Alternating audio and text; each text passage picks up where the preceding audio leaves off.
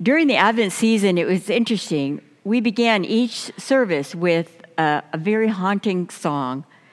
We are waiting. We are waiting. We heard a cantor and then the choir respond. We are waiting. They were the words that hung in the air every single Advent Sunday. It wasn't an impatient complaining like, I'm waiting, but it was more of a descriptive hopefulness of something that was going to happen, of something that was coming. But in reality, I have to admit that in the 21st century, we've lost a sense of waiting as a time for seasoning or ripening or preparation. We're very impatient. Quite honestly, we don't like to wait. According to MIT research, this is what they have to say. The dominant cost of waiting is an emotional one. Stress, boredom, that nagging sensation that one's life is actually slipping away. In Boca Raton, Florida, at a local upmarket in which shoppers pay an additional fee for shorter waits, furious shoppers have demanded an explanation as to why they had to wait 4 minutes in line. Shoppers described their experience as absolutely horrific. And as ridiculous as that sounds, perhaps we're not so far removed. After all, I hope I'm not the only one, because that would make me quite ashamed of myself. But we are people who pay for Prime on Amazon to get delivery in 24 hours of things we put off buying in a timely manner. We zap food in the microwave and we eat in minutes. We expect a free pizza if it's not made, boxed, and delivered in 30 minutes. And we come to expect life's most complex questions to be answered in an hour's program on television. So then how are we supposed to reach into our text today and somehow have an empathy and a lesson and be able to celebrate with those who had waited literally their entire lives for God to deliver on a promise made? Well, perhaps we won't be able to relate immediately to something that we wait our entire lives for, but perhaps we can learn something about the quality of waiting. So our scripture today is Luke 2:25 through 40. Jesus is presented in the temple. Now there was a man in Jerusalem whose name was Simeon. This man was righteous and devout, looking forward to the consolation of Israel, and the Holy Spirit rested on him. It had been revealed to him by the Holy Spirit that he would not see death before he had seen the Lord's Messiah. Guided by the Spirit, Simeon came into the temple, and when the parents brought in the child Jesus to do for him what was customary under the law, Simeon took him in his arms and praised God, saying, "Master, now you are dismissing your servant in peace, according to your word. For my eyes have seen your salvation, which you have prepared in the presence of all peoples, a light for revelation to the Gentiles and for glory to your people Israel." And the child's father and mother were amazed at what was being said about him. Then Simeon blessed them and said to his mother Mary, "This child is destined for the falling and the rising of many in Israel, and to be a sign that will be opposed, so that the inner thoughts of many will be revealed, and a sword will pierce your own soul too." There was also a prophet, Anna, the daughter of Phanuel, of the tribe of Asher. She was of a great age, having lived with her husband 7 years after her marriage, then as a widow to the age of 84. She never left the temple, but worshiped there with fasting and prayer night and day. At that moment she came and began to praise God and to speak about the child to all who were looking for the redemption of Jerusalem. When they had finished everything required by the law of the Lord, they returned to Galilee, to their own town of Nazareth. The child grew and became strong, filled with wisdom, and the favor of God was upon them. This is the word of the Lord. So I'm not sure how much we can identify with waiting for 85 or 90 years for God's promises to be kept. Perhaps we can be better at recognizing when God keeps God's promises. Perhaps we can hone our skill at recognizing God, at seeing God's hand in the lives of those around us and in our own lives in the immediacy. But in this text, it's revealed to us that both Anna and Simeon were committed to God. They devoted their lives to spiritual practices that allowed them to listen and to recognize God. After all, that's really what spiritual practices are all about. They're not to make you a better Christian. They're to help you to be a better receptor, to be able to receive and recognize when God is at hand, when God is doing God's thing in your life, to be able to recognize those things and then to access them and to celebrate them. We don't really know any backstory about Simeon except that he was a devout Jew. Anna, we are told, was married for only 7 years when her husband died. That would have made her probably about 21 years old when her husband died. In the culture at that time, young girls were married at 13 or 14 years old at the time when they could conceive. And so the scripture is very pointed about letting us know that she lived until about 85 or 86 years old, unmarried for most of that time, devoting herself only to praising God and fasting and praying in the temple. So what they're really trying to say is that those two people had a focus on listening and paying attention for God. And I have no doubt that in those years, it was not as though they didn't see God or experience God until that final moment. But because they were so focused, they were able to experience God at a deeper level every time they turned around.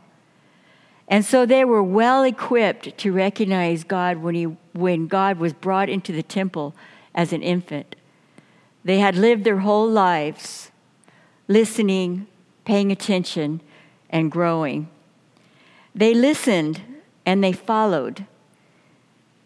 It doesn't share with us the in-between restlessness about when God was going to deliver. Perhaps they had those experiences, but the scripture doesn't share that with us. But what my experience of so often in our restless age and in our hurried lives, what I've experienced is that we easily evolve from when to will. From when will God deliver to, well, will God even deliver? Because God is not delivering immediately. Anna and Simeon didn't seem to suffer from a modern disease that sometimes questions God of, is God wasting my time? Am I wasting my time on this prayer, on this dream? After all, I've been praying for it for a couple of years now. God hasn't done anything about what I've been praying for. Why doesn't God do as I've instructed? When is God going to deliver? Why hasn't God shown up? And then ultimately, of course, we may not speak this in our mind, but in our actions, I guess I'm going to need to take over since God is absent from the scene. We are waiting also, but I don't think we're waiting very well at times because of all the pressures and the hurried ups that we have incorporated into our culture. So am I asking us to throw away all of that we've been encultured into? No. I'm not going to go home and load my microwave up into my car and take it off. I'm probably still going to rush down to see my grandkids as much as I can, but how am I going to make space, white space, where there are no hurries and rushing to listen, to pay attention, to be accessible to the Spirit of God as God speaks to me. In the sacred space of the Jerusalem temple, there is a man and a woman that step forward. They're there to aid Luke's readers in making sense of these remarkable events that are unfolding in the narrative of Jesus' early childhood. As Simeon takes the Christ child into his aging arms, and as Anna witnesses the scene, they believe that this is the promise that God had made to them, to the world. They believe that they are involved in the consummation of all that God had promised in ancient history, in all that God had promised through all the prophecies, in all that God had promised for the forevers in the world. Simeon, who has been watching for the consolation of Israel, can now say, "Master, now you can let me die, because I have seen your salvation." It's almost as though he's saying, I was hanging on because I knew that you would keep your promise, no matter how long it took. And Anna, after giving thanks, can run off to tell those who have been looking for the redemption of Jerusalem, it's here. It's here. And don't you know that when she went out to share that news, there were some that celebrated and there were some that said, "So what?" Some that didn't even remember that they had been promised a Redeemer. And yet the consummation in this case is a beginning more than an end. Perhaps it's the end for Simeon and for Anna. Perhaps it's the fulfillment. And they can accept that God is now in the world at work and the plan is in motion. But this is really the beginning for the rest of the world. We see this in Simeon's oracle. With this consummation comes not end but beginning. Simeon and Anna bore witness to the wheels of God's plan set in motion. And it was enough. It was enough that they saw that God was fulfilling what God had set out to do. But imagine, it's unlikely that either lived to see the fruition. After all, Jesus was just a baby. And the fruition of God's plan would not come to pass until at least 33 years later, when Jesus would unselfishly go to the cross on our behalf, and God would raise him from the dead on the third day. They were content with the kept promise made to them by God, and they trusted God with the rest. They trusted God with us. We're the future, the far future. To be honest, our waiting time is always a time of marking memory. It's a time for us to slow down our lives and feel and remember and listen. Because never again in our lifetime and in the lifetime of the world, never again will we be waiting to see what God will do. When you ask yourself that question, I want you to remind yourself that God has done what God will do in sending the Christ. Never again will we be waiting for God to send a deliverer. God has sent the ultimate deliverer. This is who has delivered us.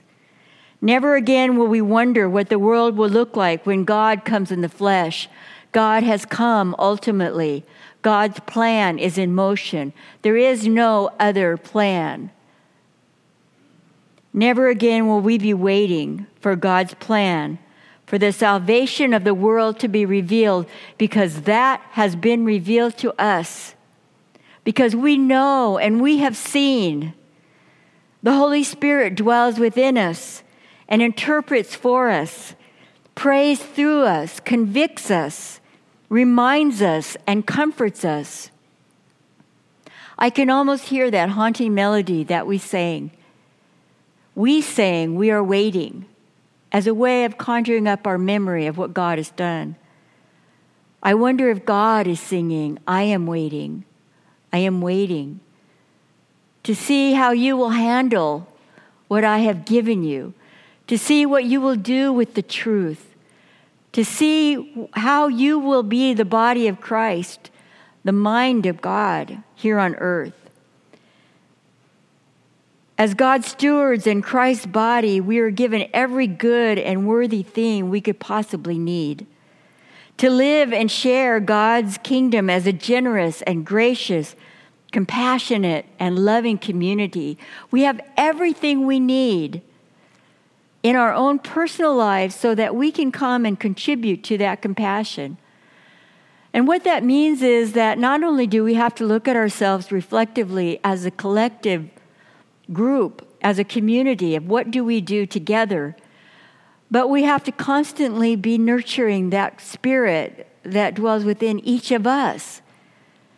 How are you nurturing your spirit? How are you growing in Christ? No matter how far along you are, I can guarantee you this: there is more to Christ. There is more for you to know. There is more for you to understand. There is a deeper place for you to be in Christ.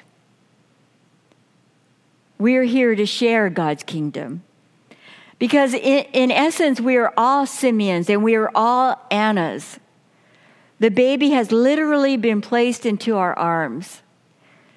All prophecies fulfilled and every promise has been kept. God has given us the vision and the specs and the resources.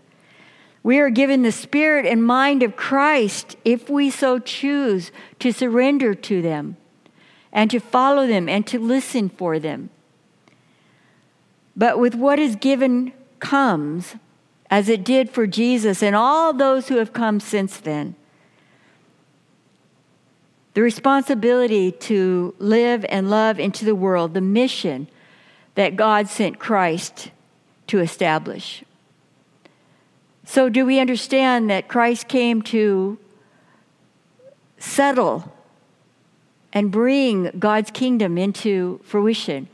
That the mission of Christ and the desires of God is what we carry now on our shoulders as the body of Christ.